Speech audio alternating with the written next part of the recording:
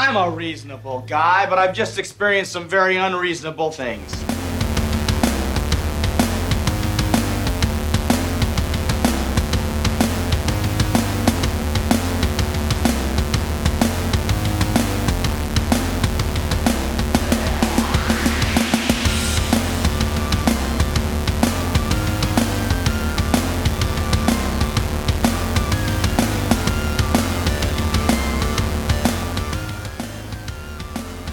Let's talk What about kind the of new. wine? What?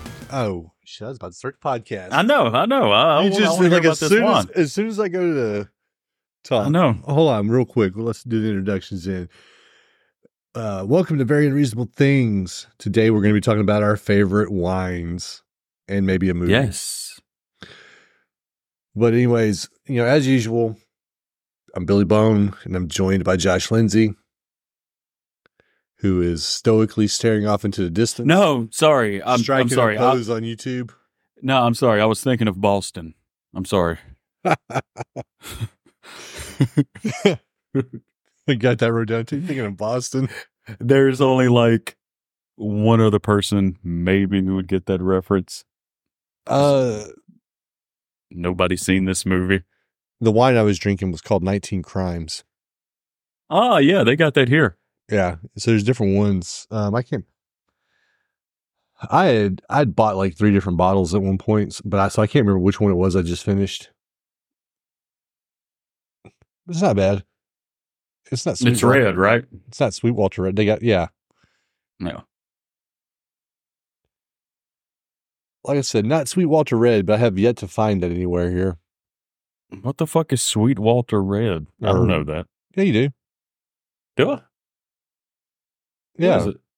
It's that bottle of red wine, Sweetwater. Walter. I think that's what it's called, right? It was. You come on, help me out a little bit more than just keep saying the name. I'm about to Google it. What's Google? Damn it! When you said that, I wasn't. I typed in "sweet Google."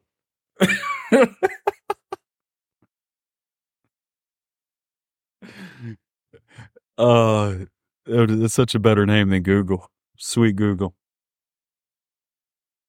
Yeah, Sweetwater red wine. God damn it, I knew it.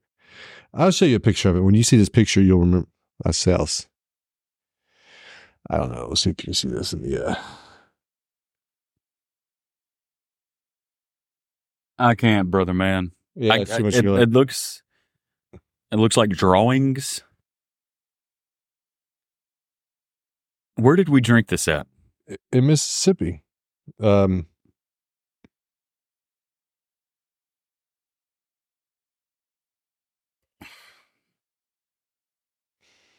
right, I sent you a picture of it. Okay. Where did we? I mean, okay. Obviously, the only place that me and you've ever been is Mississippi. We've been to New Orleans together.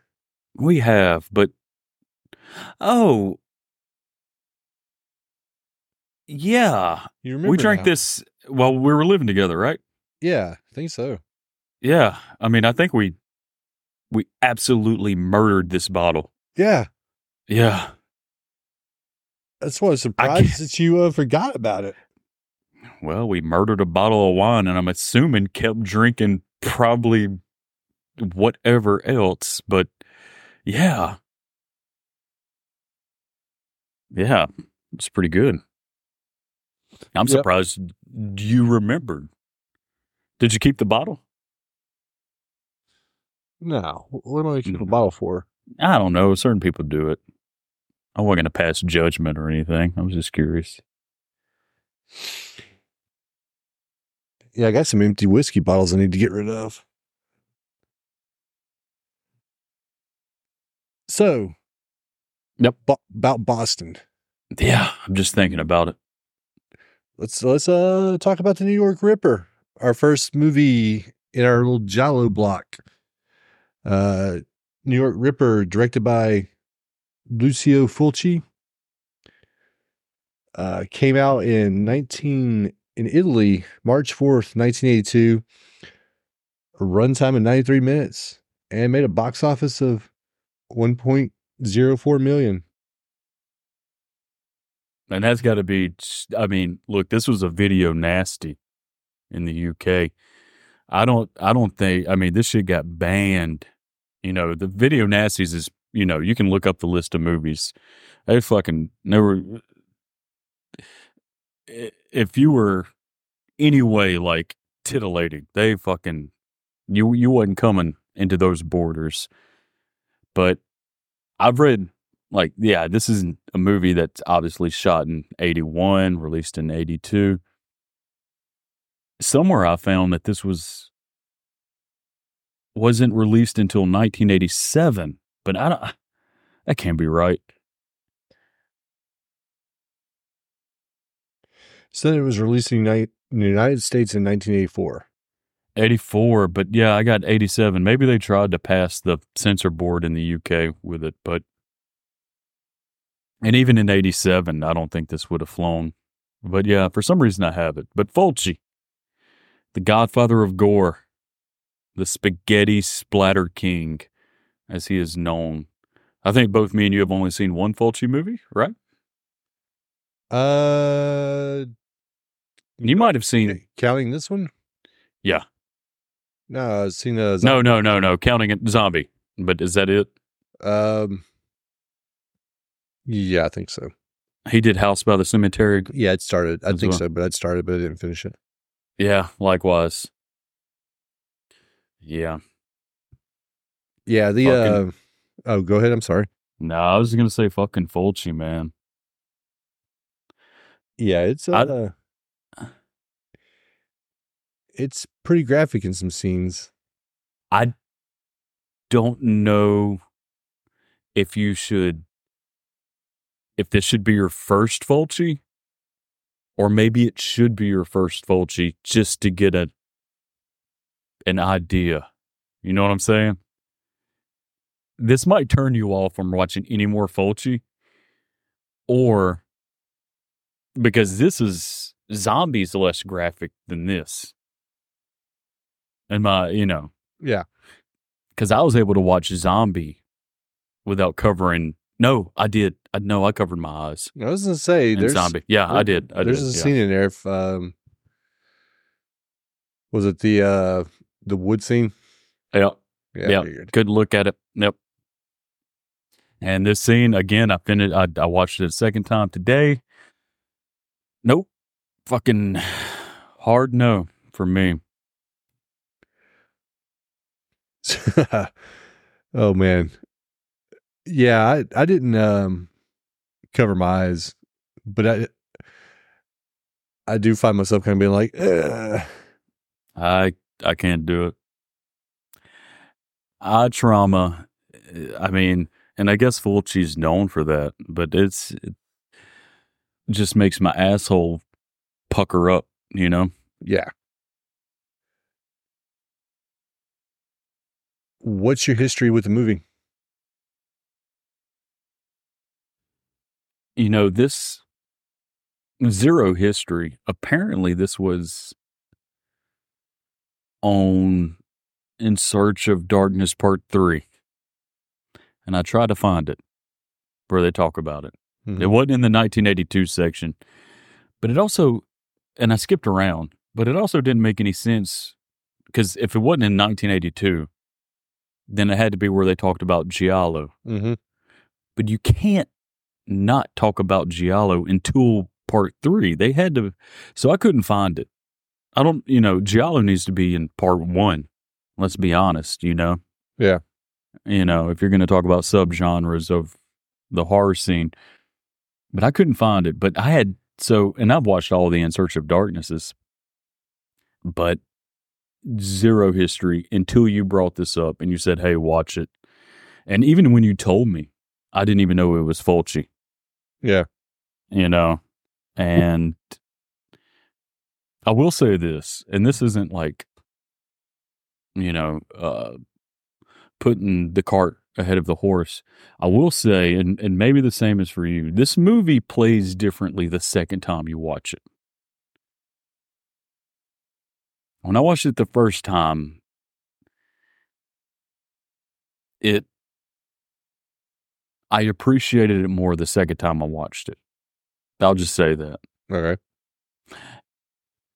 But it still does, and I'm not a expert. I don't know shit about shit when it comes to giallos. You know, me and you are learning together, hand in hand. You know, kiss on the cheek. We're going in this together. I love you. I love you. God damn it! Just get to the point. But it is the dubbing that, and here's the thing. You're dubbing English-speaking actors who were speaking English. That's the same issue that Chris had when, I can't remember, we were watching a giallo movie. It wasn't this one, though. It might have been when we were watching Suspiria. But he's like, he's like, these actors are speaking English. Why the fuck are they dubbing them? And Suspiria is way less noticeable than this. To me, I haven't seen Suspiria in about 4 or 5 months. But this was like the lead detective, Jack Headley. He's a British actor. He's like a professional British actor. I'm sure he could do an American. I don't know why they do it. When the Italians speak, I get it. I wish that wasn't the case. I would prefer if they just spoke in Italian and fucking give me subtitles. Yeah. It does not matter. It wouldn't even take me out of the movie. It's like, oh, these two people are speaking Italian in New York City. That's fine. You're not basing it in West Virginia. That'd be a little weird to Italian. But who gives a shit? It takes me more out of the movie when that's happening. Even more so when it's English-speaking actors. You know? Yeah, I know on the one, I thought it was In Search of Darkness 3 where they talked about giallo as a genre. I can't remember her name, but you remember the African-American lady from Demons, who the first one to put on the mask. Oh, yeah. She talks about dubbing, and she talks about, like, you know, dubbing herself, you know, and just how it's an art form. Like, you have to practice to be good at dubbing. But I bet that's weird, dubbing yourself. What's the fucking point? Maybe it is an art form. It's a hat on a hat. It's like, what? I mean, I don't even know if I use that expression correctly, but still, it's a hat on a hat. Yeah. That means it's fucking, I guess it means it's pointless. I should use sweet Google, but I'm not. But I think that's what it means. But it's just, I don't know. But goddamn, you know, I'm glad we're doing giallo. Because thank fuck that giallo exists, though. You know? Mm-hmm. I mean, it's just a certain time in horror history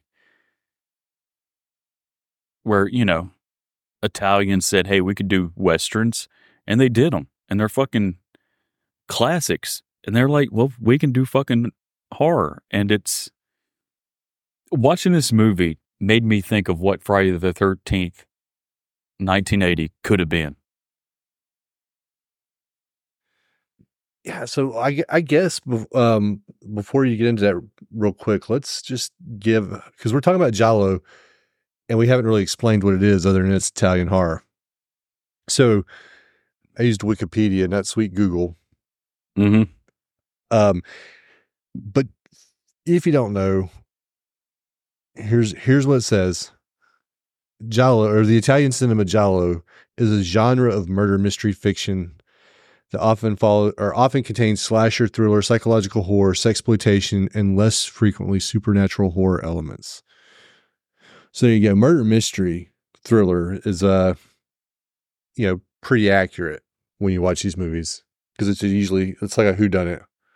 Mm-hmm. So you get and this POV shots. Yeah, and this one what's that word you use? Sexploitation. Exploitation. Sex. This movie likes sex a lot. Like, I am who I am, like Popeye. But even if my girlfriend would have walked in on me watching some of these scenes, I would have been embarrassed like my mom walked in. I'm like, what are you watching? Nothing? Why's your dick out? I don't know. Because this woman's tied up and she's scared. Didn't you say you wrote a synopsis for this? I did. It's not good, though. I'll be the judge of that. No, I don't want you to be the judge of it. That's the problem. It fucking sucks. You haven't had any that I disliked. They've all been good. Until now. And I didn't, it took, I put minimal effort with this synopsis like I do with my life, but okay. Okay. Oh, stop being a little. Just do it. It's going to be great. Take off my peepers. Okay. The New York Ripper. And yeah. New York Ripper. When New York City is plagued by a prank caller that targets beautiful women, unlike those limp dicks Gacy and Dahmer, there's only one man who can stop the terror that's infested the city. The ever-sleepy Lieutenant Fred Williams, the extra burnt-out detective who enjoys the small things in life, chain smoking, not doing his job, sleeping with prostitutes, and of course, not doing his fucking job. And when Williams runs out of ideas before he can even form one, he seeks the help of the loneliest man, Dr. Michael Fassbender, to catch the killer, who, as you can imagine, does all the goddamn work. But this isn't your dad's jerky boy prank caller. This total piece of shit has zero imagination or humor to his tomfoolery pranks. And the Italian Roy D. Mercer. Daniel will appreciate that reference. I know he will if he listens. But his biggest crime to humanity isn't the rotary phone hijinks. No, this cuck without a fuck tries his hand at voices. Mel Blanc would be so proud. Because other than failing miserably at a Donald Duck impression and failing with confidence, mind you, this guy's perfectly normal and leads a very mundane life with zero Twilight hobbies to speak of. Also, there's an 8-fingered stalker pervert who is actually not the killer. Just an 8-fingered pervert stalker, normal guy, normal movie. That's it, man. Look, the movie is what it is. It's a movie. Because we're eventually going to get to the end. And I didn't even think to put that whole part in this synopsis. Because that's fucking bananas. The movie ends with something that is so goddamn out of left field that you're actually confused about what you just saw. And they don't introduce it till the last 8 minutes. Regardless. We can take it back to the top, though. Take it back to the top. I mean, the music. Well, the fucking music. So I got that in my notes. So, okay, well, let's start it off finally. The movie starts off and a man's walking his dog and he's playing fetch. He's like, oh, you want some exercise? Oh, yeah, let's throw this fucking stick a little bit. And he's like, go get it, yeah. And then, being the good fucking pet owner he is, on his next throw, he throws it into the fucking bushes. And he's like, yeah, go find it. Yeah, this guy. Yeah, I didn't even think about how big of an asshole he is. Because he's in like a dirt lot. Yeah. He finds the only 3 bushes. He throws the fucking stick. Exactly. Plenty of space to play fetch. where your dog doesn't have to, go diving into poison ivy or whatever. And you're like, nah, fuck it. Into the bushes you go.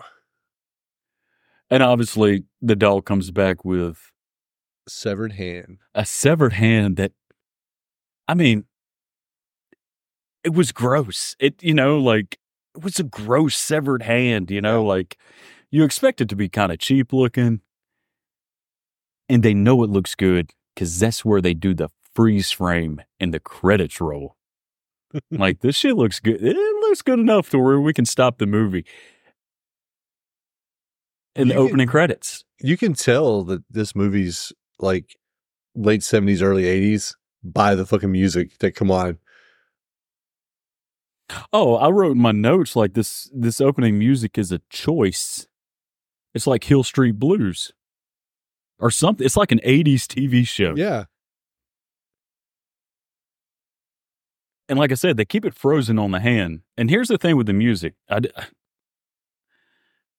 Because the music isn't Hill Street Blues throughout the entire time.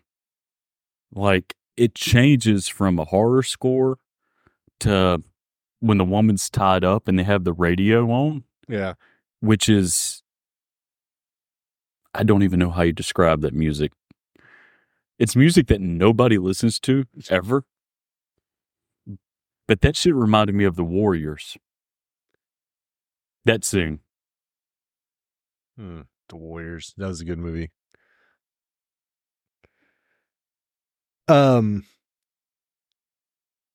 So they found a decomposed human hand belonged to a local model, and it doesn't seem important at the time, but kind of on the second viewing, it makes more sense. All the people that are getting killed are attractive people. Yes. Like attractive women, to be specific. Attractive women. And until you find out like the killer's motive and why he's doing it, you may not catch on to it. But there's a reason why attractive people are getting killed, which we'll get to. But they go to interview the landlady. And this landlady's so fucking nosy. Oh, yeah. Yeah. And proud of it. Yeah. She don't give a shit. Yeah. She's like one of these, I wouldn't call her like a socialite because she's not, but she was like one of these old, I guess, uptown old ladies who just spends 4 of her waking hours like doing her hair, putting on lipstick. You can just tell that that's who she is, Yeah. And we get introduced to, I called him the ever sleepy Detective Williams. Yeah. Look, he was going for a burnout detective look, so he fucking nailed it. But he looks so bored throughout this movie. Not as an actor. I'm talking about as a detective. Just... And she goes to him because she heard the murderer, or what she thought was a murderer, with the phone call with this model being found. And this detective, did I say Williams? Because Williams. Williams, yeah. He wants this lady gone immediately from the station. She starts talking about like, yeah, I was watching Dallas at 7 o'clock. The show with the family that has all the money. Yeah. And he's just, you could tell he had a hard night last night because he's like taking pills and just being like, get to the point. But the interiors were filmed in Italy. Mm-hmm. The exteriors actually filmed in New York when you could actually film in New York and it not, Yeah. Now this shit would be filmed in Toronto. But this police station is the cheapest I've seen in a movie. I mean, zero effort really into making it look like a police station. Luckily, we're not there a lot, Yeah. a few times, but it's pretty bad. I didn't get the budget when I didn't see how much it cost to make, so I don't know.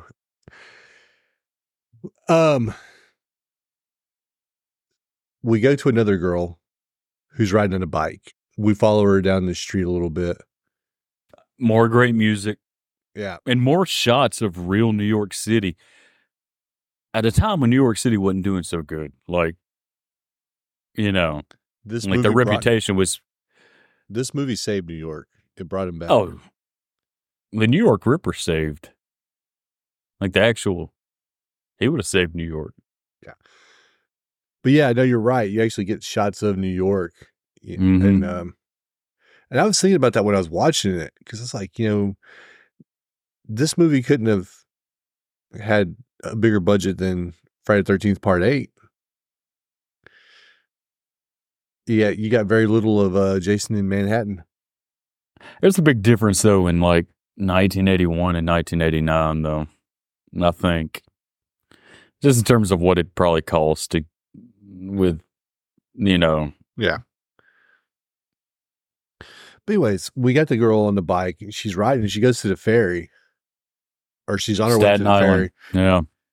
And she hits oh God, I should have wrote down a car. It was a bug. Yeah. Yeah. Hit a red Volkswagen Beetle.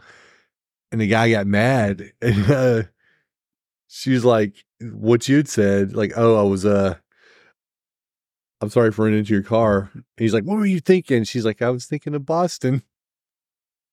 Like, look, the first time I watched this movie, I felt like the script was, especially the dialogue, was a little lacking. The second time I watched it, I appreciated it a lot more. But we'll get to another scene. But if you want 2 lines in a movie that you could tell were written by Italians, and this movie was, it had like 1, 2, 3, 4 screenwriters. If there is, like I said, the later line, but this line is like, oh yeah, this is Italians writing it. I was thinking of Boston. What the fuck does that mean? I mean, I know you have wet dreams about Texas, but you wouldn't be like bumping into somebody and be like, I was thinking about Texas, especially since you live there now. That'd be fucking weird. Sorry, I do tell people that sometimes here in Sweden. That you're thinking of Boston? Yeah. I'm like, I like Boston. Like, what the fuck's wrong with you, guy? Why aren't you looking where you're going? I was thinking of Mississippi. Sorry. Yeah. Sorry. I got Mississippi on the brain. So, in retaliation for this guy being justifiably mad that she just ran into his fucking car. Yeah, but he's a little harsh to her, too. Like, you could tell this is He's probably got fucking people bumping into him all the time. He's probably tired of it. But she goes to vandalize his car, and she's in the process of writing shit. I'm assuming she was going to write shithead. I'm assuming, yeah. On the inside of his car with lipstick. Yeah. And then the Ripper gets her. And he gets her pretty good. Yeah. It's a public ferry, though. I'm like, he pulled this off with nobody seeing him, even though there was people all around, technically. Yeah. I mean, and even after her body was discovered, like, the movie doesn't show you, it tells you. Like, nobody notices the dead body until they start leaving the ferry, which there's nobody in their cars in a ferry. You get out. So people had to come in, get in their cars, and because nobody was moving in this bug, the guy behind them just starts pushing. Yeah. It's like, and then you're like, where the fuck's the driver? Obviously, he didn't tell anybody about the dead body. He just goes and cries later. But I've got my notes. If you wouldn't clear this was Fulci, you know it within 10 minutes. Because it is...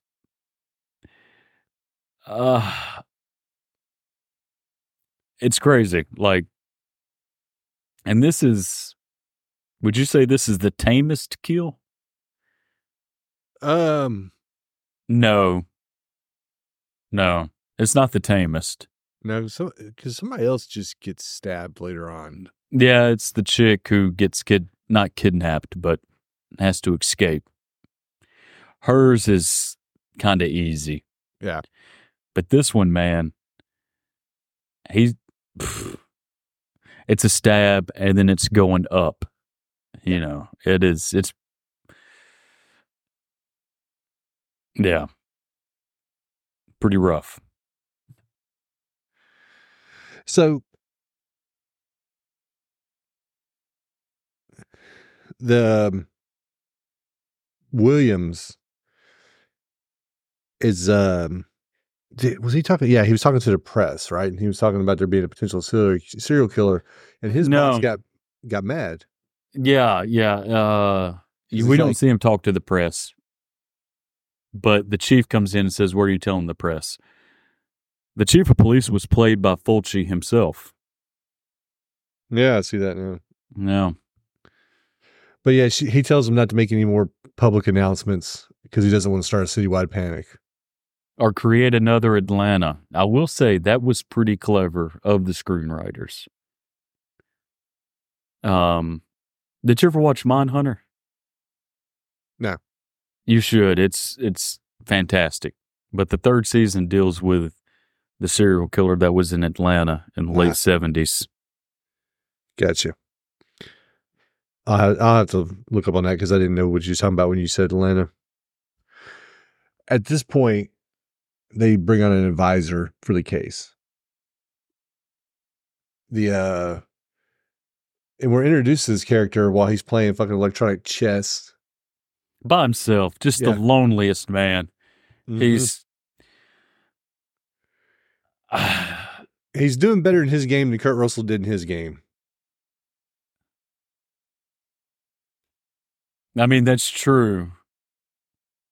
But in all fairness, the one Kurt Russell was playing was a cheating bitch. In all fairness. Yeah.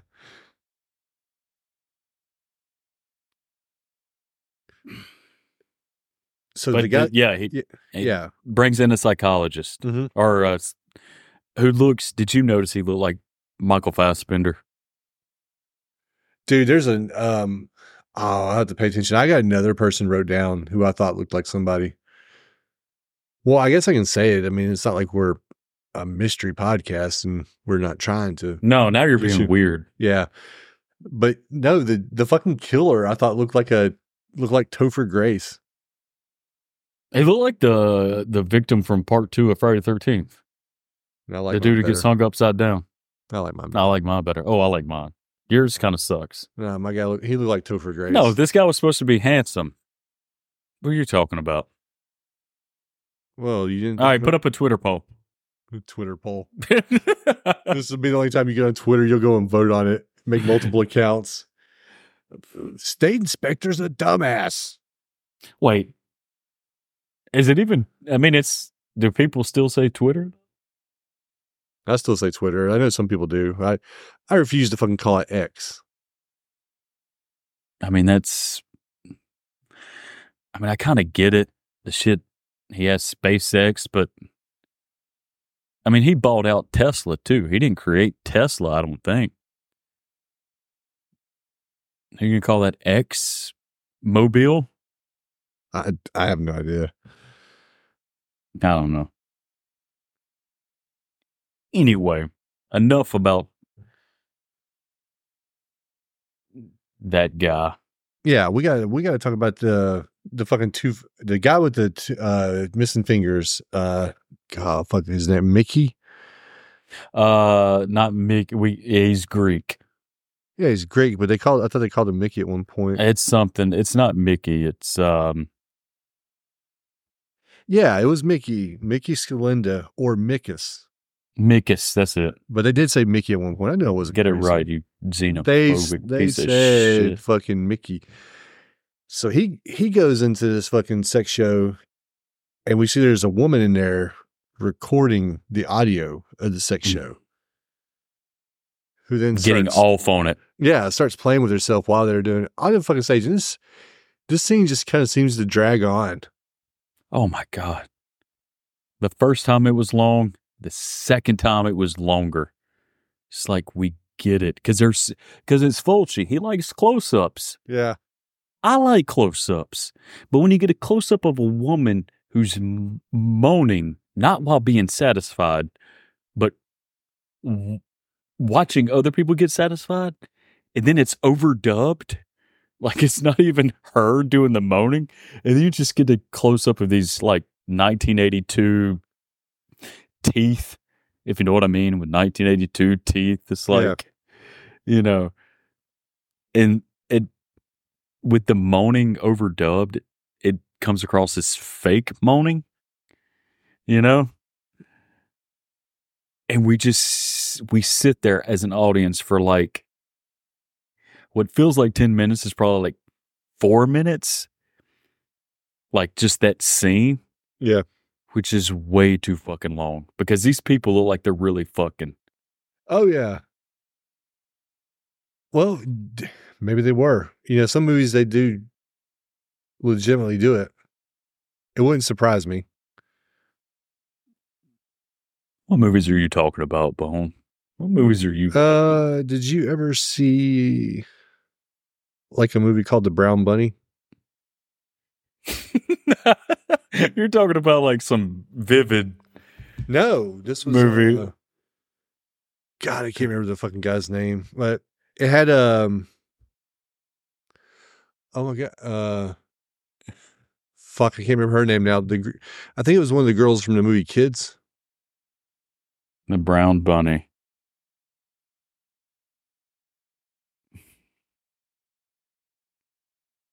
Oh, Chloe Sevigny. Yeah.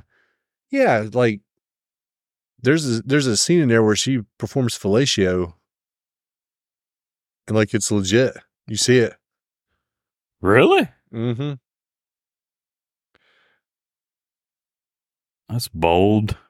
There's some other movies that do that too, so they actually have like real sex in their films. So that's what I said. Fuck? Did you hear about the Brown Bunny yet? Oh, I love it. I love it. The Brown Bunny. I'm assuming it's these two characters, right? Chloe Sevigny and Vincent Gallo. Yeah. And obviously Vincent Gallo is probably the guy who gets fellatio performed on him. Mm-hmm. Oh, yeah. He's a writer and director. Oh, yeah. Yeah.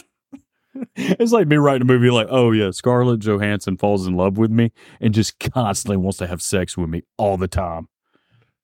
You know? Right? Yeah. Those movies are out there, though. There's some other ones I just can't remember the names of them off the top of my head. So who knows? I mean, it is the New York red light district. No, I 100% believe that this was going on. Do you think they updated their signs? Like, surely those sex shows can't be 25 cents anymore. I don't know if that shit still exists. Well, I mean, you are a New York expert. No, Having been. Once, yes, that's true. That makes for a day and a half. Makes you more of an expert than anybody else on this podcast.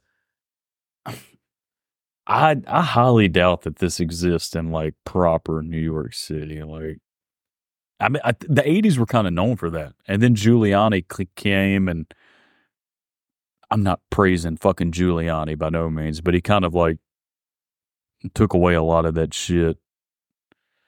I thought. Now in New Orleans, I can promise you could, see not live sex acts. I thought you only saw this in like Mexico. Like I didn't even know you could go and watch people fuck.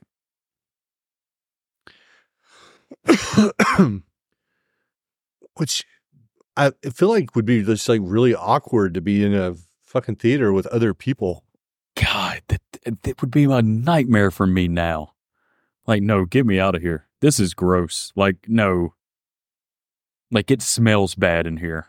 It smells bad. And then there's nothing but like hard dicks within a 50-yard radius of me. Like, no, thank you. Well, it's possible. Like, you go into a show and, like, let's just say it sells out. That means you're talking about 50 yards. Now you're talking about like 5 inches away from me. Oh, no. And then I can get hard. No, I could get hard then, yeah. No, it is so funny, though, because they cut back to the crowd.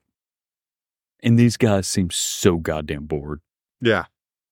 I mean, they could not be less entertained by, like, 2 people making whoopee on stage, you know? Mm-hmm. It is funny. Yep. So the only other thing of note during this sex act, like I said, we get introduced to the man missing 2 fingers, Mikus, who ends up becoming like the prime suspect. And we also meet like this,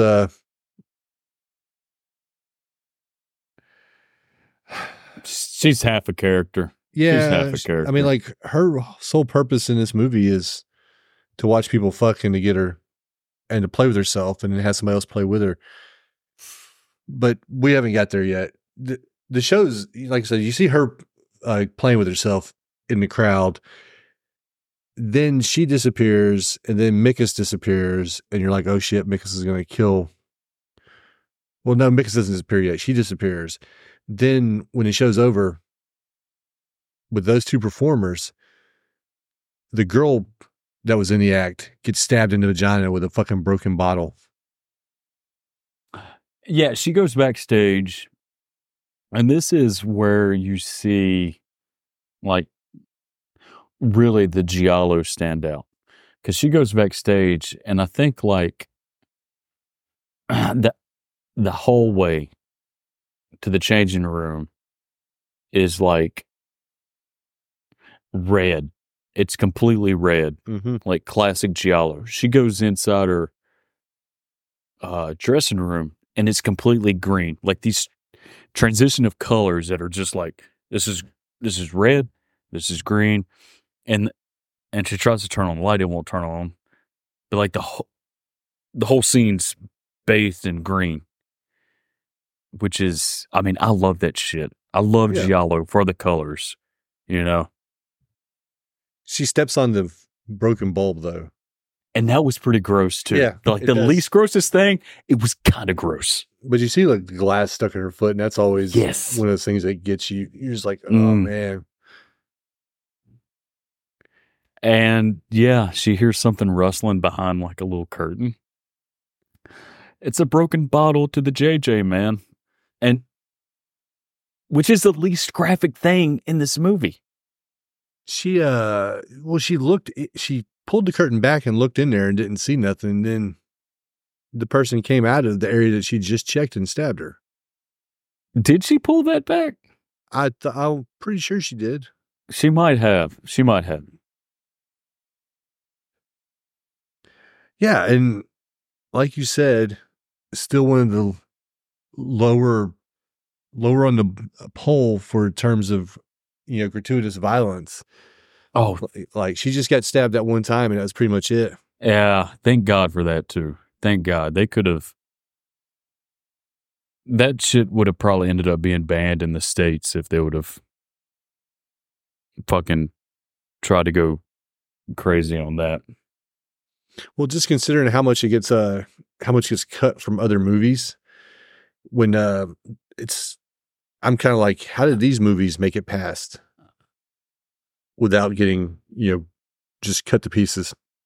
Well, but basically, fuck me. I don't know the criteria on how these movies get, you know, notes from the rating boards as to, you know, like, this is too much, this is too far, you got to cut this or whatever.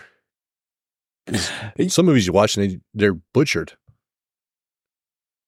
Which, when we start covering, you know, when we continue on with the project, because it gets worse in the 80s. As the 80s progress, that's when the MPAA starts cracking down. But like, even in like the early 80s, it feels like the gloves are off. Yeah. Now, obviously this still isn't even the video market, you know. Like in 1982, you had to be a millionaire to own a VCR, you know? Mm-hmm. So, I mean, like, you're having to go see these movies in a grindhouse theater. It is interesting because now, you remember during DVD, the peak DVD, Mm-hmm. and, you know, you fell victim to it. I mean, we all have, I've but never just victim. recently. No, not you. No. Not my baby. Oh my God.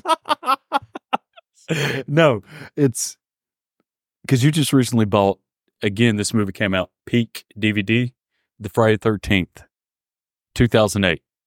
Oh yeah. Remember, like, you had the unrated and you Yeah. had the rated. Yeah.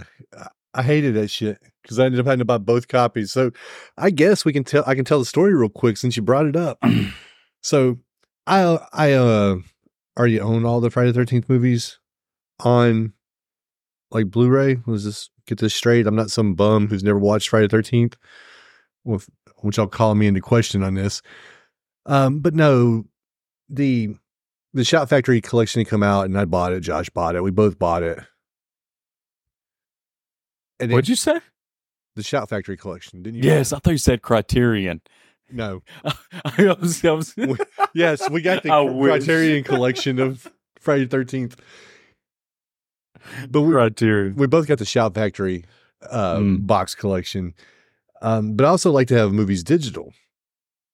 And, you know, so I can, for ease of watch, just like everybody else in the world.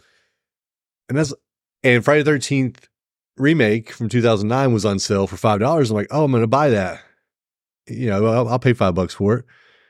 And I thought I clicked on the unrated cut, but it turns out I bought the regular fucking R-rated cut, so I ended up having to buy it again so I could get the unrated cut. So now I've got both versions digitally. And look, this was like 2009. So I mean, obviously, when we do get to the movie, you're not going to watch the rated cut, but I do wonder what's the difference. And normally, it was a ploy to sell more DVDs or to hype up DVD, you know, because it would just be like 6 seconds cut, you know, not much. Well, here, since you're talking about like different versions of movies that we're going to be watching, we got to make sure that when we get to Halloween 6, that we're all watching the same version. I know that there is only one version available on iTunes, I think. And I think it's the one I have ends in the hospital. I think that's the producer's cut. I could be wrong. But yeah, I want to see both of them though.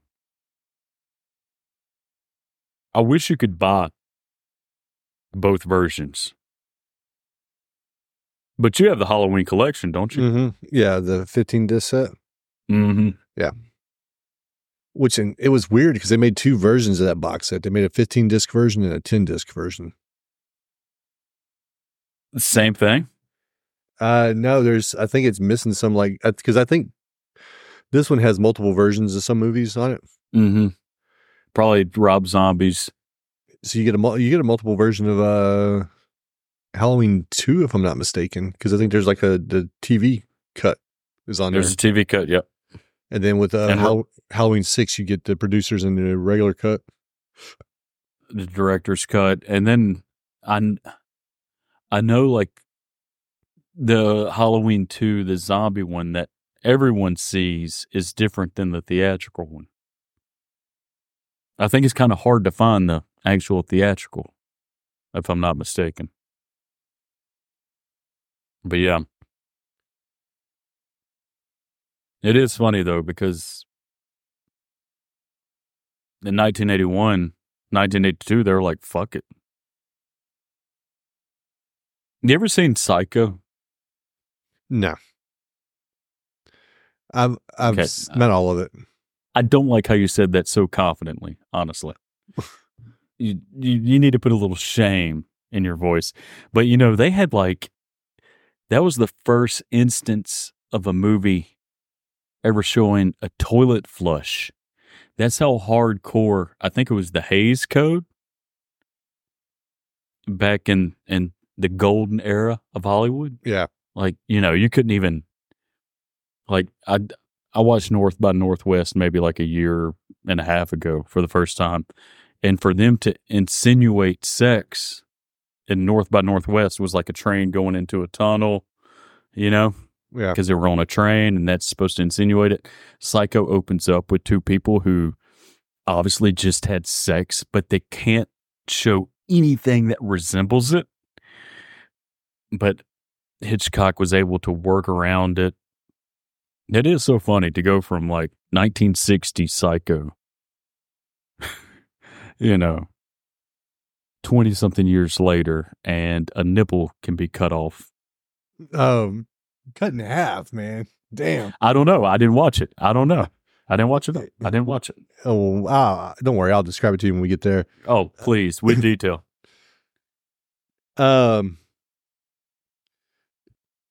This is where we find out that Williams is staying with prostitutes because the killer calls him. Yeah. While he's with his prostitute. I mean, calls him at the prostitute's house. Yeah. So Williams isn't even like doing call girls. He's on a detective budget. And he makes it sound like at first, like when he's there, he sounds almost like he lives there.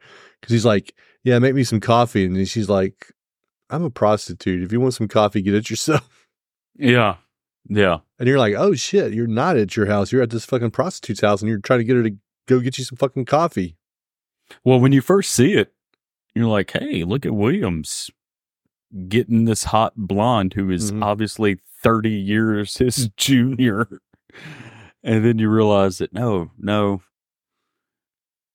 And then I start to question, does Williams just have one prostitute that he goes to? Or is there multiple?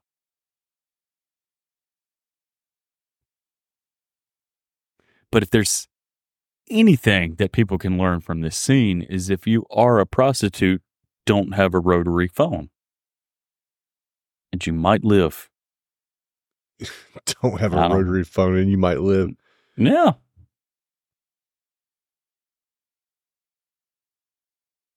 So the next person that's up is a woman named Faye. Kind of our final girl. I say kind of. She is our final girl. Yeah, she's attacked.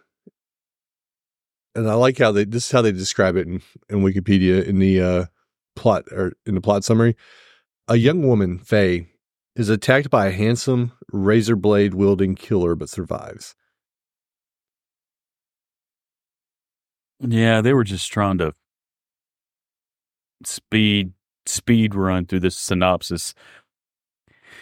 But obviously when you're watching this movie, you just see a beautiful blonde on the subway, and then you see our Mickus.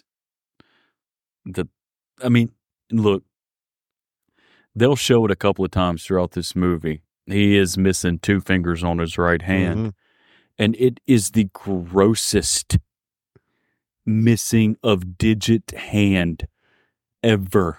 Oh, it looks like they sealed the wound with like a hot iron. Or with acid. Yeah. It looks like they were just like, I don't know, just throw acid on it. Like it's so goddamn gross. But props to the makeup department. But we'll later find out that our character Faye is not only a Mensa level genius, but she's also competing for the 1984 Los Angeles Olympics. It's kind of fucking staggering when you hear about like, oh, she's a genius and she's whatever sport. Did you catch that? Yeah, no, I can't remember what sport, but I know I definitely. No, they didn't say a sport. They didn't say a sport. I definitely caught the IQ though, because it was like 184 or something like that. Yeah, but her boyfriend tells her, he's like, you got to train for 1984, like Los Angeles, which is the Olympics. Yeah. Faye tells Williams that she thinks the killer is the guy, Mikus, missing the 2 fingers. And we go to well, go ahead. Yeah, I was just gonna, you didn't think this would be a long podcast, and I'm up for the challenge. You're up for the challenge. Yeah, because this scene reminded me of a movie that came out last year, and it's on Shudder. I think it's a Shudder exclusive that I highly recommend people watching. Called The Watcher. It's I wish I knew her name. It's kind of a difficult name. It's the lead from It Follows. The blonde. Yeah, I know who you're talking about. Yeah, It's really good. But there's a subway scene in that movie that it's so tense. But that's a great movie that people should check out called Yeah.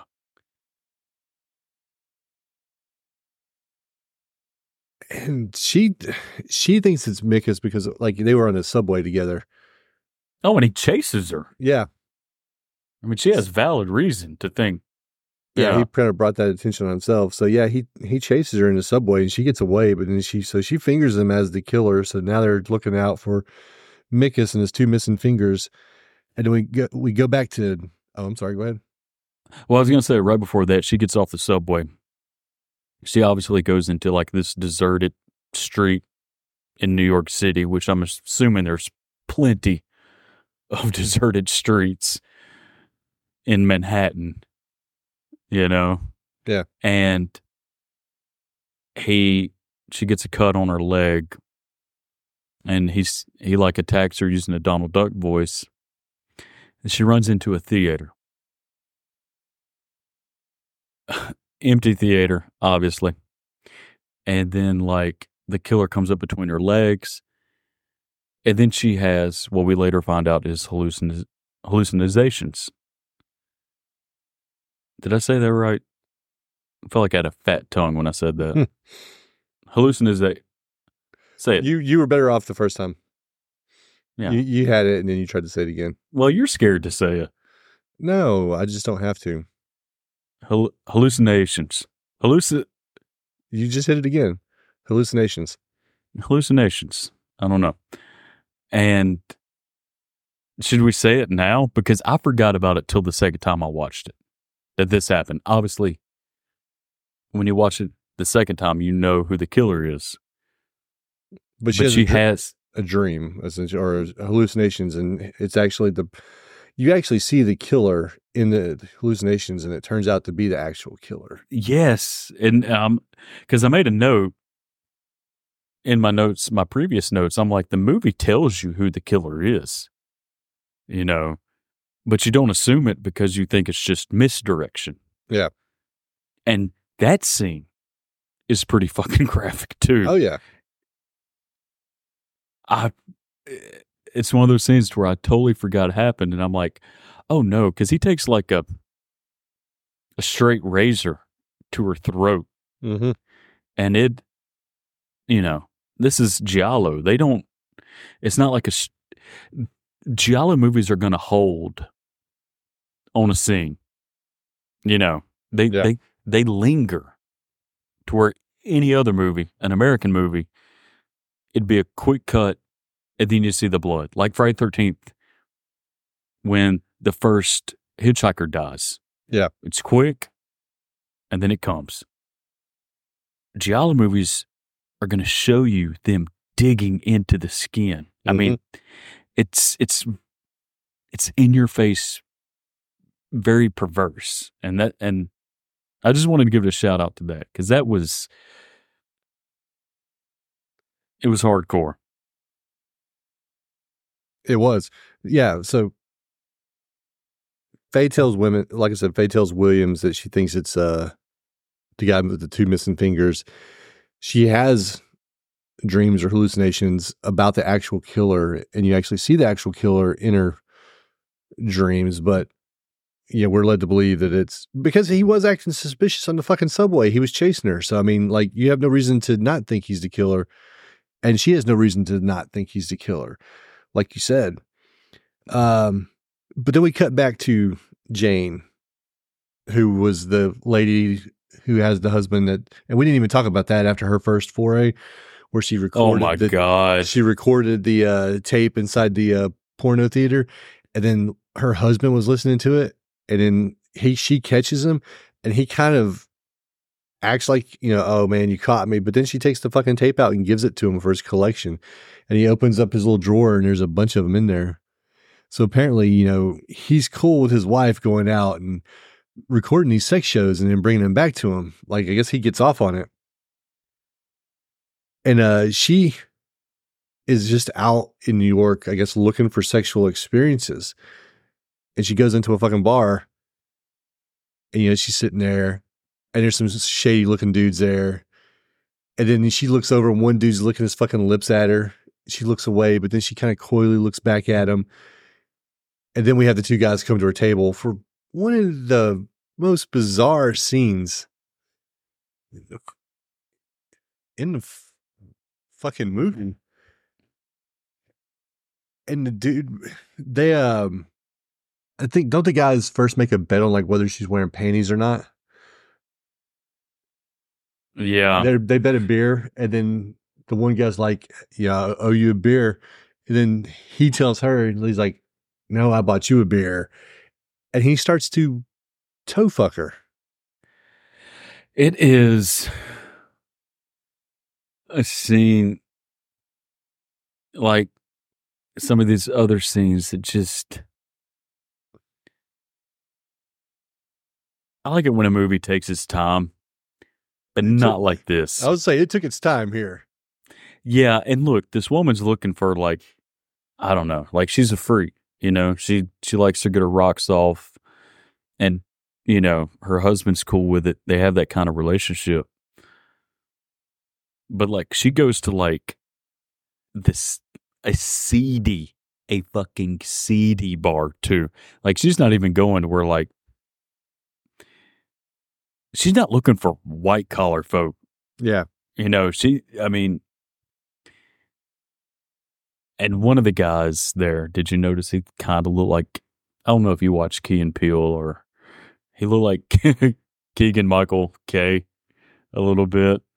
It's the guy who's not putting his toe in her pussy. Yeah. Man, now I feel like I have to go back and watch, because, I know what you're talking about. Yeah, he looks like Keegan-Michael Kay. And it's just this, to me, this is the weirdest scene in the movie. Like, just, it sticks out so bad. Well, it doesn't lead to anything. No, and it's just not there. No, we could have spent more time with Detective Williams or the psychologist just to get more info on them. Mm-hmm. But we go here, and it's I don't want to use the word unsettling, because it's not unsettling. It's just uncomfortable. Yeah, that's the word I was thinking, was uncomfortable. And it is. And, and they're talking, and like them talking the whole time while they're doing it doesn't fucking help the scene. Like, oh yeah, she likes it. You like it, don't you, baby? Tell me you like it. No, she likes it. Look at her. She likes it. Tell me you like it, baby. And then finally she's like, I like it. I like it. And then they're like, get the fuck out of here, basically. Yeah, they just fucking pull the table back. Yeah. And embarrass her. And it's like, what was the point of that scene? Because she goes from there and she hooks up with Mikas, and they go to a singles hotel or whatever the fuck they're called. And apparently they're into some BDSM, because she's getting tied up. And they got the radio on.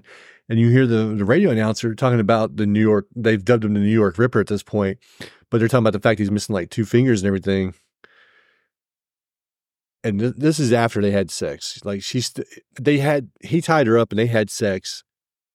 You could see the marks on her body to where it was like, yeah, she got whipped and stuff. But he leaves her tied up after sex, and he takes a nap, which I thought was fucking hilarious. So it is. He's sleeping, and she's just still strapped to the fucking railing on the bed. And then she hears on the radio that the New York Ripper is a man missing 2 fingers. And she's kind of like, oh, fuck. And she has to untie herself by like pulling the rope with her teeth. And this is the scene where like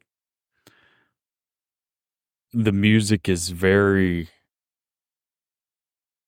era specific, and it's very like, I guess, cheap with the rights, because it's this music you do not hear ever.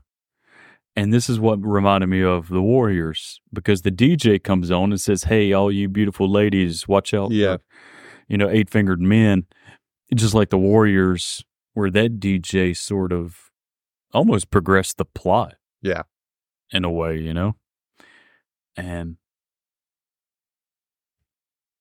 And but before that, the dude takes a phone call. He turns up the music and takes a phone call. And that's where you find out that he's, even at this point, you still think he's the killer, but he's telling the Ripper, I procured you another victim, and they get done doing what they do. Like you said, he falls asleep. And at one point, he's kind of sleeping with his eyes open, which is even creepier. Yeah. But she gets away and she runs out. And typical horror movie, all of a sudden she's in the Overlook Hotel and she doesn't know left from right. She runs into like this hallway that ends in a mirror. Then she runs into the Ripper. And yeah, this kill was a little restrained. Is this the one where she just got stabbed, right? Yeah. He does go up. You do see him go up, but you don't see it because she's wearing her coat. Yeah. So another one down. She's dead. Williams identifies the 8-fingered man as being Mikus, who, it says in here, is a Greek immigrant with a history of sexual assault and drug abuse. I guess I missed that part. Oh, but here's the thing, and the thing that I noted the first time I watched it, because this movie is trying, and I want to say kind of successfully, of having red herrings. Yeah. Because when I'm watching this movie, I'm thinking it's a psychologist. Because anytime the psychologist is talking about who he thinks the killer is, it's always like, listen, this guy's good looking, great at sports, great body, great family. Like he kind of overhyped him to where you'd think he'd be talking about himself. Yeah. Because he's like, this guy's highly intelligent, 6-pack abs.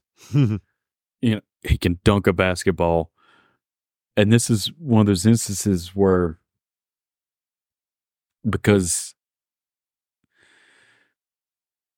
the psychologist is telling him, he's telling Detective Sleepy, it's not Mikus. He's trying to tell him, like, he doesn't fit the profile, which I do love about this movie. That's one thing this movie has on the second watch. I'll say that's what I picked up. There's a little bit more, and I use air quotes, police procedural. Yeah. Yeah.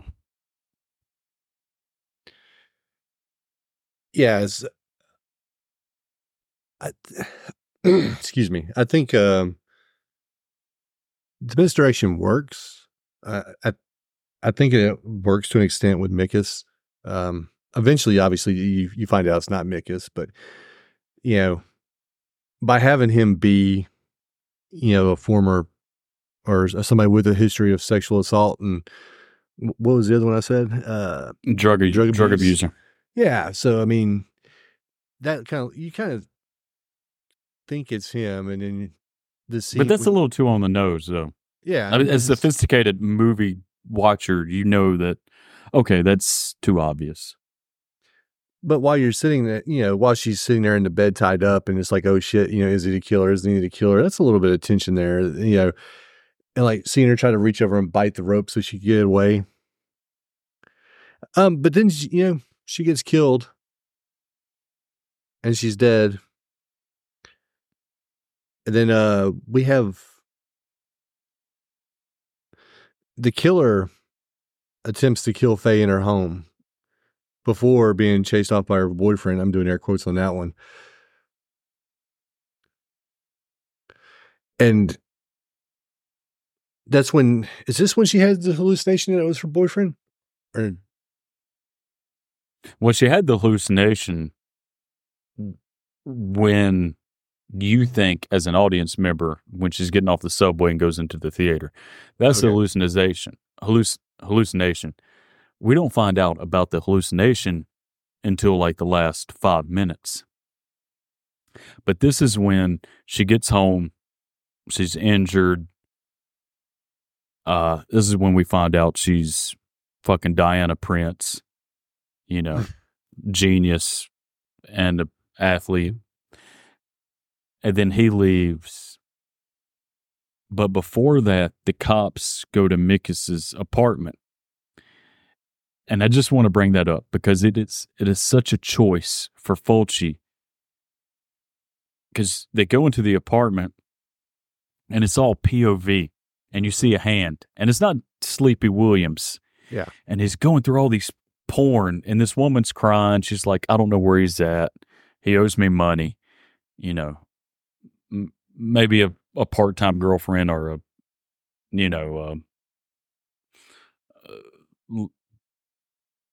what do you call that?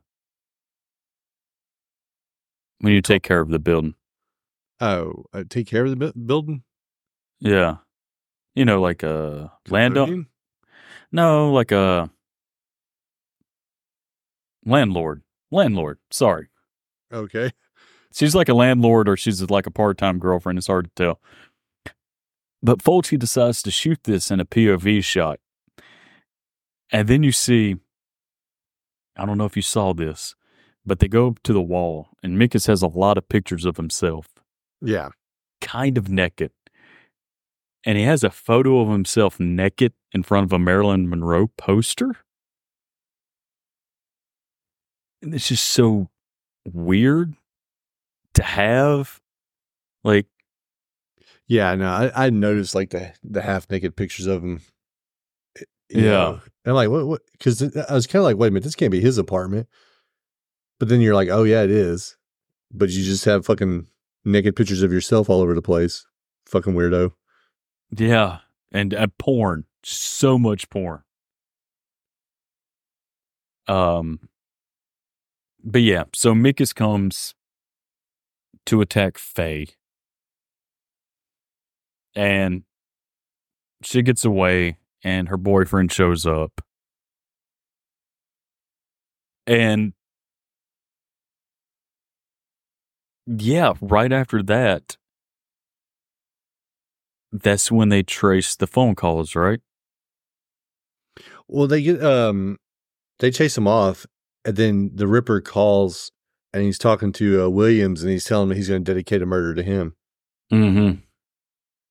And yeah, they're tracing the call, and they go to a fucking phone booth. They get it. They go to a phone booth, and he's like, "Oh, you think I'd be dumb enough to do that?" And it turns out that he had like a walkie-talkie talking into the phone, and he's at a different location. And the kill that he's going to dedicate to Williams is the prostitute he'd been sleeping with. And we come into what's got to be the most unsettling scene in the movie, as far as like gore. Yeah, let me ask you this, because I watched it behind covers. Yeah. can you name some scenes off the top of your head in any movie that are a little bit more unsettling than this? I think the Kill and Terrifier 2 with the one girl where he just never kills her. Like he slices her eye too in that movie, but then he also pours the bleaching salt on her. Like I felt like that was over the top. I don't know. It may not be as unsettling as this, because this is him taking a razor blade and just slowly cutting her. Like he cuts her abdomen, and then he cuts her breast, and he cuts straight through her fucking nipple and cuts it in half. And I'm just like, how'd you get this fucking special effect of two nipples? And then what else he do? Oh yeah, then he takes the fucking razor, starts like on her forehead and comes down, and then he cuts her eye in half. And it's a pretty graphic scene. If you ever seen Zombie, there's a scene in that movie where a woman gets pulled towards a broken door, and there's a piece of wood poking straight out that's pointed, and he pulls her into an eye first. And it's another Fulci movie. So he's got this thing about eye trauma. Yeah, he does. And yeah, this is the last person to be killed, and it's the most graphic person. Yeah, it's like going to see your favorite band and they wait almost until the encore to play Born in the USA or something. I mean, they waited this long, and I, to me, the difference between this and Terrifier 2, well, the big difference is I watched the death scene in Terrifier 2, and this one I hid behind covers, is that Terrifier 2, there's a little bit of whimsy to it. Yeah. Like it's like in their weird way, they're trying to make it gross with comedy. Yeah. Fulci is wanting you to watch it and wanting you to hate what you're watching. Mm-hmm. That's what it felt like. Yeah. And yeah, Sleepy gets there and he sees her body. And I guess that sort of puts us on the fast track to the end of the movie. Well, they find Mick's body, and they because this is the scene with the coroner or whatever he's called, and he's like, "Well, when was the time of death?" And he's like, "Well, the time of death was, this day at this time." And he's like, "Well, that can't be it because this person died this time or on this day." And he's like, "Look, I may be off like an hour or two when it comes to determining time of death, but I'm not off by days. That's the day it happened." Yeah. And so now we're like, well, shit, it can't be Mickes. And then you got the psychologist or psychiatrist, whatever it was.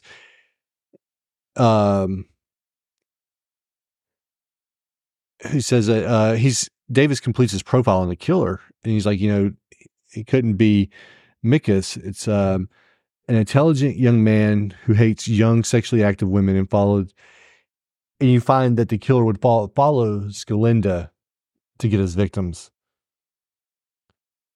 And then finally it dawns on Detective Williams that this describes the boyfriend, Peter. Before that happens, we see Faye.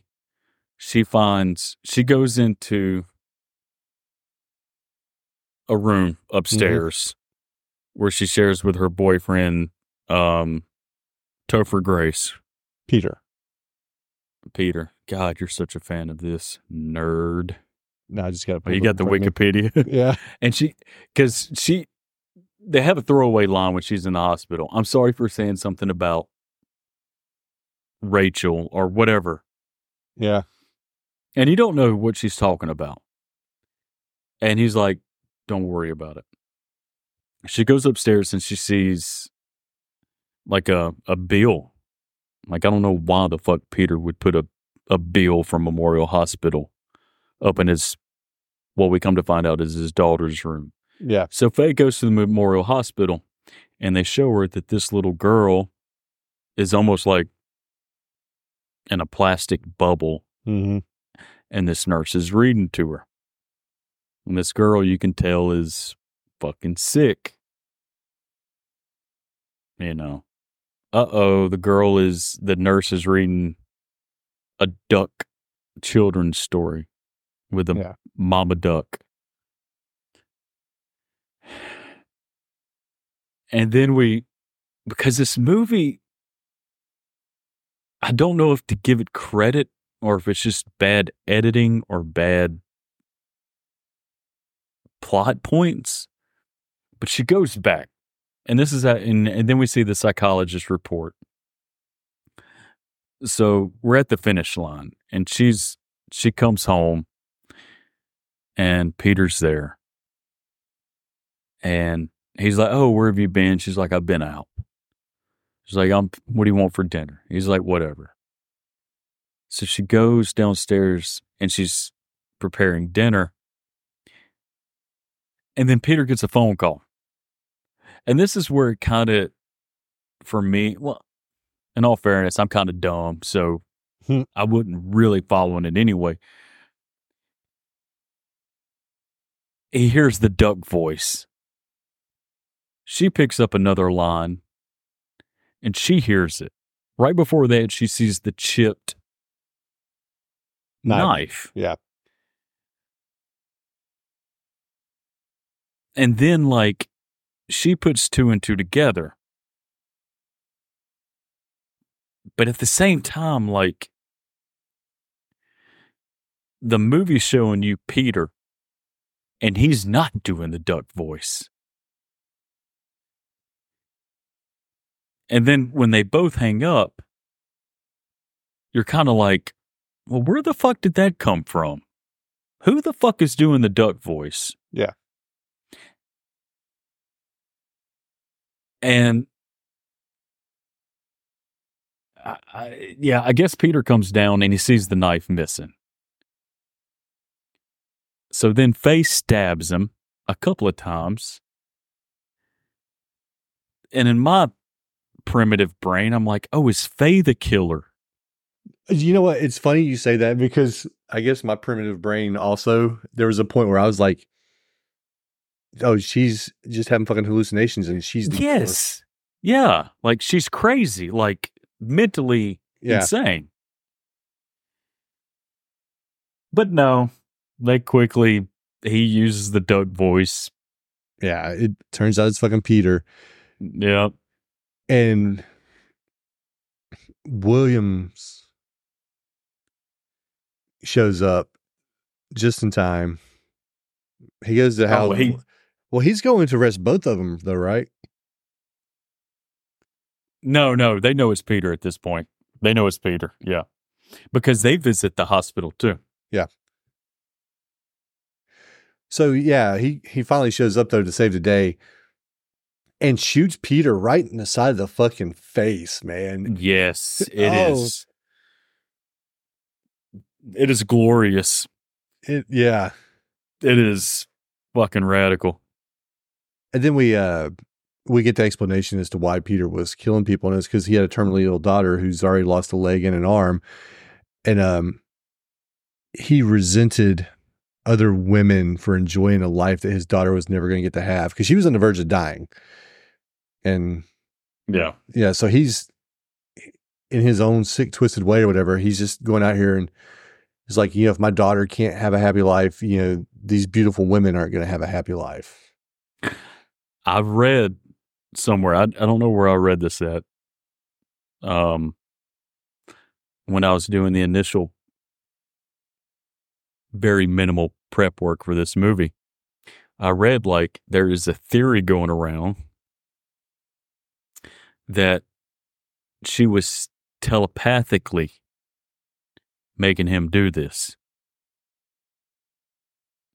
And I'm like, I like that theory more than what the movie told us, because the movie also told us that once she had her arm amputated, mm-hmm. The mother's in Greece or France. She's out of the country. That the father stopped showing up. Mm-hmm. to where, and that led me to believe like he just didn't want to be around for whatever she was about to go through. Like he didn't want to be emotionally connected to it. So it made sense for her to telepathically connect with him and to get angry at the life that she won't be able to lead. Yeah. To me, that plays better, especially after the phone call with the duck, that Faye overhears. Yeah. But, yeah, they wrap it up with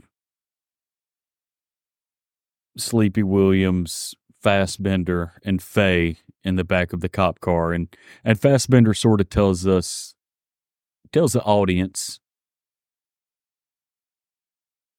sort of wraps it up with a nice bow of why he did the things he did and all that. And again, I have to say it, like the music throughout this movie it's money, because then we get like the more like 70s soundtrack. I mean, it's 1982. I mean, it's not Journey, Thank God. That'd be weird. Wheel in the Sky, if it ended on Wheel in the Sky. I'm not a Journey fan. No, I'm not either.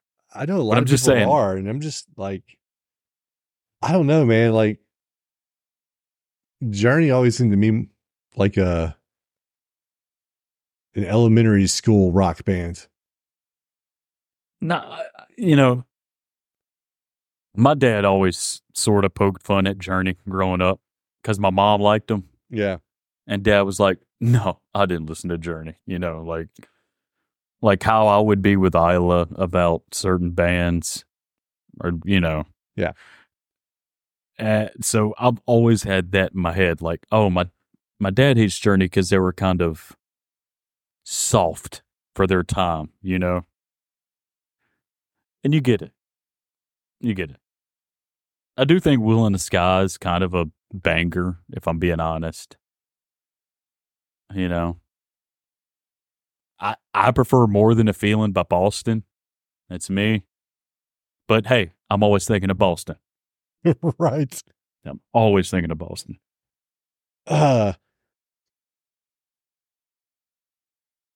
What did you end up giving this movie? It's funny. It's funny because the first time I watched it, I gave it, and I was teetering, and when we were going to record, I was going to decide. I was going 2.5 or 2. I watched it this time. I'm like, no, it's a 3. It's 3 stars for me.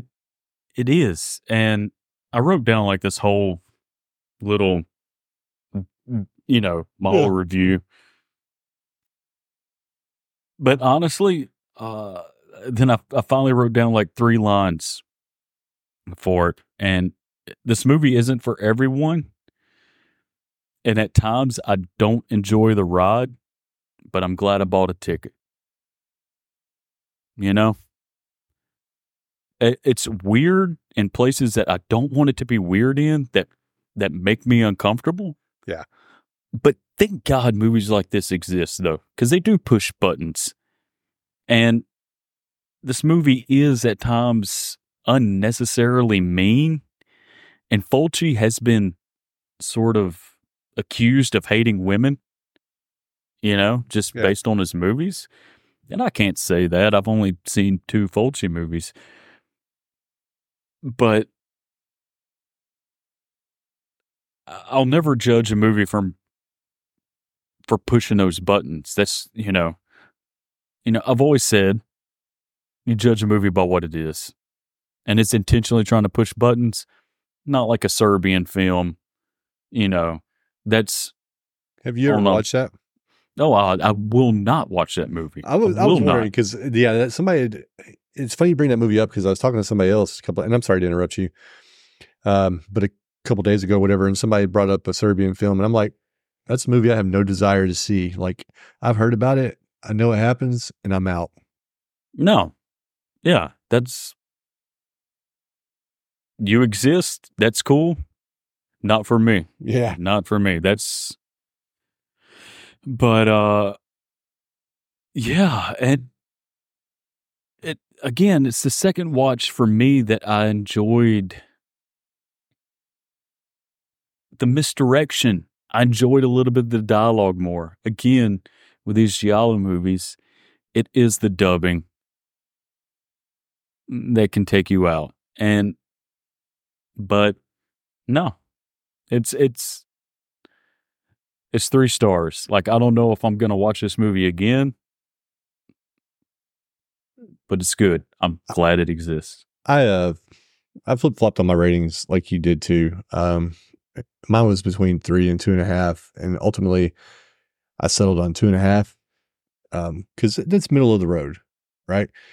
There's things in the movie I like. There's things in the movie that I'm just like, this is gratuitous. This, or pointless. Like the sex act in the theater didn't have to be as long as it was. The fucking toe scene could have just not been in the movie at all. No, Like cut that. It was out of place. At least with the adult theater, you're setting up Mikus and I can't remember what the lady's name is, but you're setting those 2 characters up. Like you see that they've had some interaction, maybe not interaction, but they've been in proximity of each other before. But you also get a death scene. Yeah. So the toe scene though is just her in a random fucking bar with random people getting, fingered by a toe. no, and honestly, like, and it's a scene that can only exist in this era. Yeah. You could not do that now. Yeah. You couldn't. I think the movie had like good special effects though.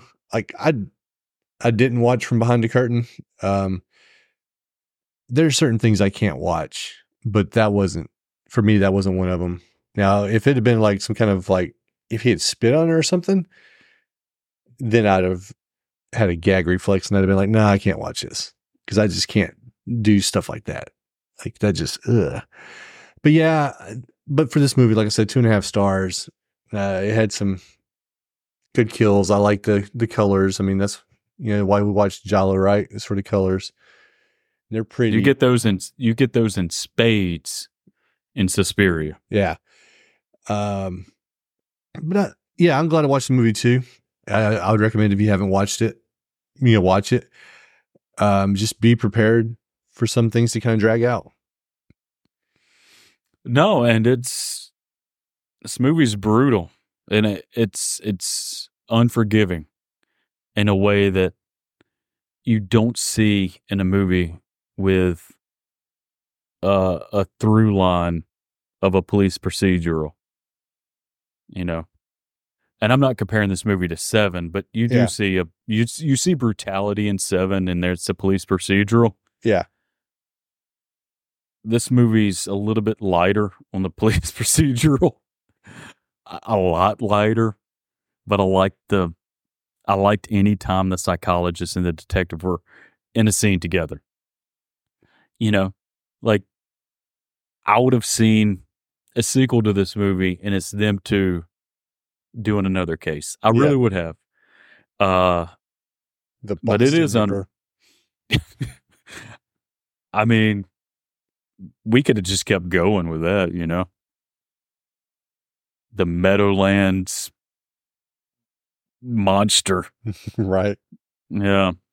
But yeah, I don't know. And look, I'm not even a Giallo guy. Like I'm not going to like wave that flag cuz that would be disingenuous. But thank God for Giallo though. Yeah. You know what I'm saying? Like, well, I think we use the podcast to talk about movies we want to talk about, but we also use the podcast to see movies that maybe we haven't seen and we wanted to see. It gives us a reason to watch things that we're not experts on, and neither of us are experts on Giallo, but we're doing this block, and now we'll get to introduce ourselves to it. Yeah, and get a little more acclimated, and it's fun. That's why I like doing it. That's why, I like doing movies outside of like the big movies. because we've seen those and everybody's seen those. Like everybody's seen Friday the 13th, right? But, have you seen New York Ripper? Have you seen Frankenstein? Yeah, or even like a movie, because I'm rewatching the series now because I haven't seen some of the other ones. But like Hatchet, right?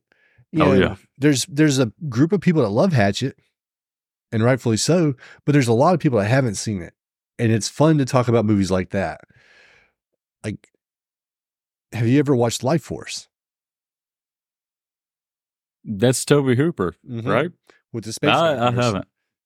Exactly. And there's a lot of people that haven't. And so it's just, like I said, that's one of the things I like about doing a podcast is it gives us a reason to be like, you could be like, hey, I think we should watch this movie and make a suggestion, and I can do the same thing and Daniel can do the same thing. And we just get to kind of broaden our scope and talk about it, which is fun. Yeah. Now, Life Force would be one that would be interesting to talk about. I will always have a soft spot for Hatchet. Yeah. I think if Adam Green would have done that 10 years earlier or 10 years later, these movies would be more beloved. For some reason, those movies aren't.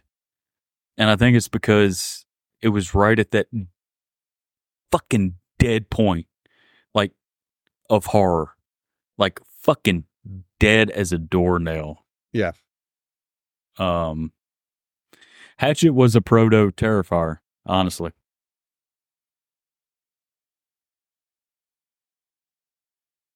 Don't stay silent, you motherfucker.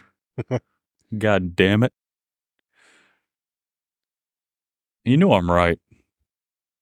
The gore in Hatchet's good. Like, man, we were watching Hatchet 2 last night. But I had some technical issues, so we didn't get to finish. And when he ripped that dude's jaw off, man. I only own the first Hatchet. Do you own them? You don't own them. I had Hatchet 1. But you don't own them digitally. I know that. No, I don't. Cheapskate motherfucker. I keep waiting for him to hit a deal. Like all 4 movies, $13. I know. $20. Yeah, I mean, even at $20, you can get all 4 of them for $20. No. Give me the Leprechaun experience again. 8 Leprechaun movies, $12. Oof. Love it. Hell, and look, you bought the Saw movies. I've heard really good things about Saw 10. I'm not a Saw guy. I bought them because the price was right. I know, and I felt like I was losing money if I didn't buy them. I know, I get it. And I talk shit about that on a prior episode. But what was I going to say? Like Children of the Corn. There's 30 of them. You come out with like $20. Yeah. Let's fucking do it. Yeah, and that's what I did with like Mission Impossible. Because the first time you told me about it, I was like, I'm not just like huge into Mission Impossible movies. But then I was like, wait a minute, that's 6 movies for like $25. Like, I gotta buy that. Have you watched them? They're good. That first one, man, I just rewatched that one. It's a killer. And I'm going to talk about a movie right now while you're indisposed. I just finally watched Chinatown, and I know you own Chinatown, and it was the first time I watched that movie. And I got to say, it might be, and I'm not trying to be hyperbole with this, but it might be like the greatest script ever written. It's like Robert Towne, the guy who wrote Mission Impossible, wrote Chinatown. And you watch that movie, and obviously, like, I think most of us, especially if you're listening to this podcast, me and you can be a sucker for film noir movies. Yeah. And this movie is, it's not like film noir, like what you think about film noir, because Jack Nicholson's character isn't a private, he's a private investigator, but he's not a slimy private investigator, Yeah. And I watched that movie, and every little thing just fits into this puzzle, and it fits perfectly. It is just, and I hate to say it, fuck Roman Polanski, but god damn, everything just, you have Chinatown. Watch it. I've watched it. Watch it. You have? Yeah. Okay. Yeah, it was a blind spot. There's Forget about it, Jake. It's Chinatown. And that I don't know why that's so. I get why it's iconic, but you watch the movie and you're thinking it's going to be like this big thing, and it's not. It's like the last line in the movie. Mm-hmm. It is literally, I think, the last line in the movie, and there's and that line has so many different meanings. I don't know. Just I also have 3 Days of the Condor. I know, and I watched All the President's Men maybe a couple of months ago. So like, you're talking Robert Redford political thriller, 70s, fucking sign me up. I need to watch it. Yeah. You should watch All the President's Men. That's another fucking classic that stands the test of time, especially now. Again, we're not a political podcast, but especially now, it rings more true. What are you drinking? Carlsberg. Is that a beer? Yeah, it's like a Danish beer. Oh. They have a pretty good slogan. And Mads Mikkelsen is like, he's done some commercials for him. Yeah. Obviously, he's Danish. And their slogan is like, possibly the best beer in the world. I mean, it's not, obviously, not by a fucking long shot. But I like how they're like, possibly?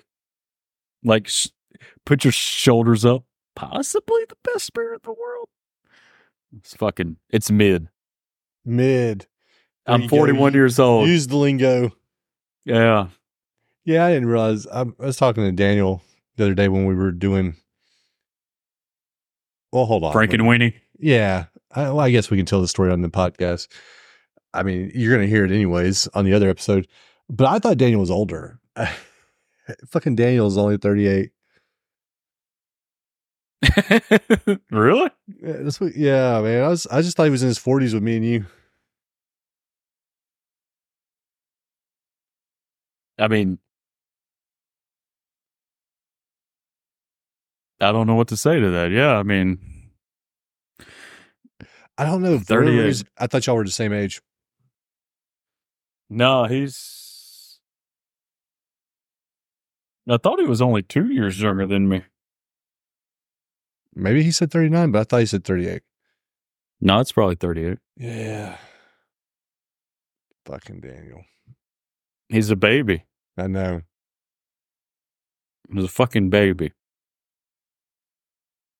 Yep.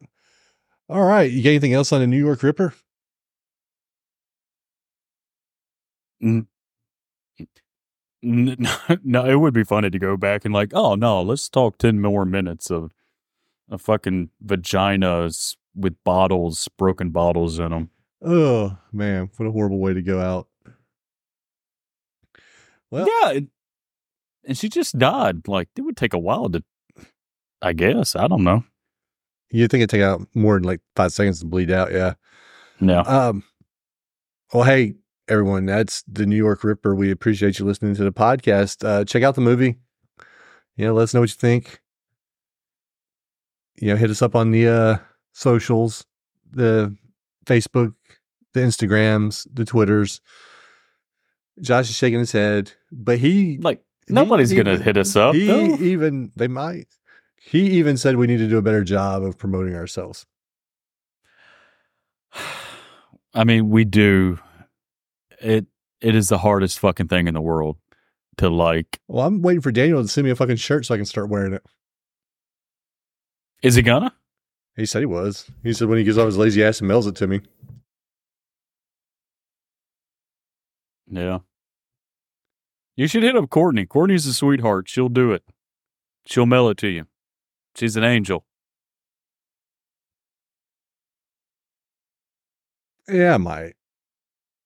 Or I might just wait for Daniel to, fucking do it just out of principle. No. Well, you might be waiting a while, big. Right. All right, everybody. Well, once again, thank you for listening, and we'll see you next time. Yeah. I love you.